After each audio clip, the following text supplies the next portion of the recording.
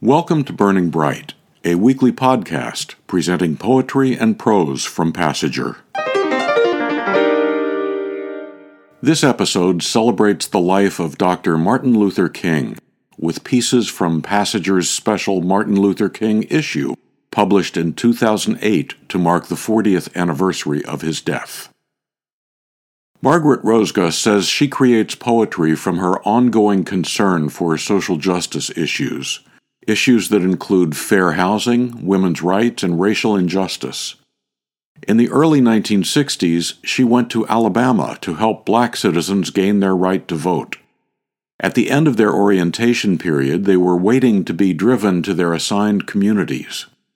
Here's an excerpt from her essay, Voting Rights, but first, Mrs. Abernathy's Chicken. Project Director Hosea Williams announced that those of us waiting should step outside.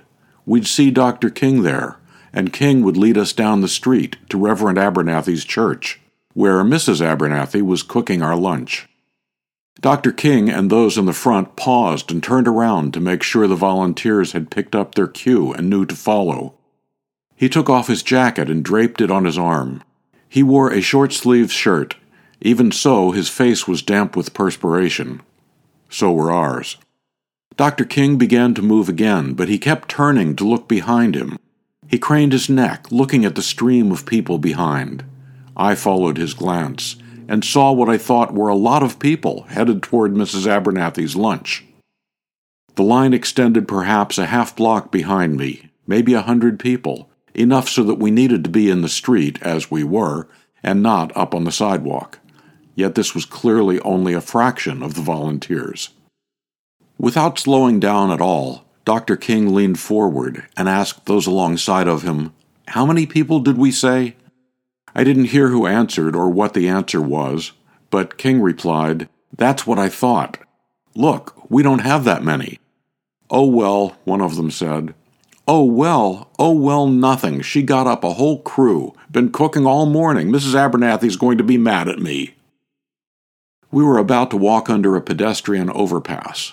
King looked up, saw people there slowing, looking at the line of us, perhaps wondering if we were demonstrating about some issue. King called up to them, "Hi, how you doing there? We're going to Reverend Abernathy's church. Mrs. Abernathy's cooking chicken. Y'all come on now and join us." He turned then to some people on the sidewalk. "Come on along for lunch. Mrs. Abernathy's cooking chicken." And so we continued down the street. "Hey, y'all!" And a giant arc of Dr. King's right arm invited in still more spectators.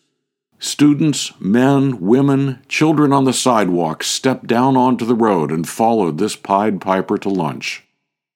By the time we were at the church, the crowd of people had more than doubled.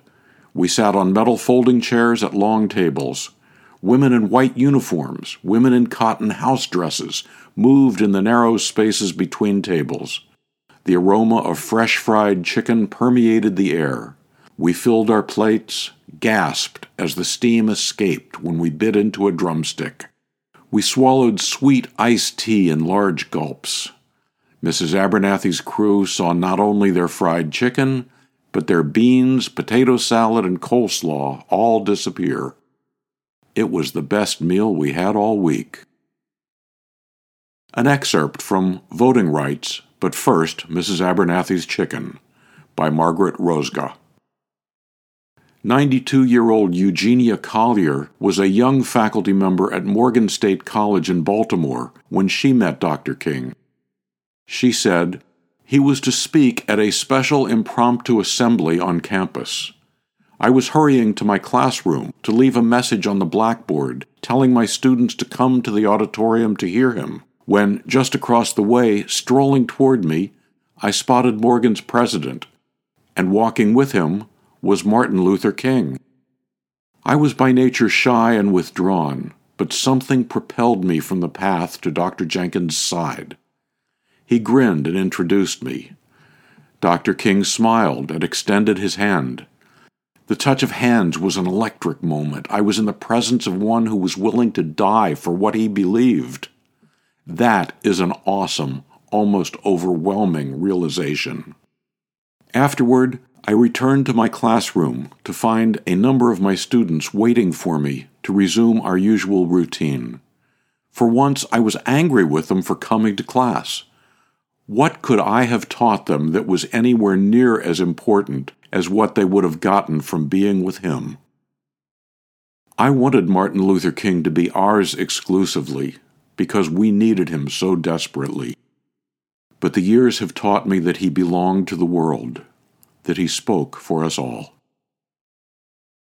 Excerpts from Eugenia Collier's essay, also published in Passager's special Martin Luther King issue in 2008, marking the 40th anniversary of his death. That issue is available digitally on Passager's website.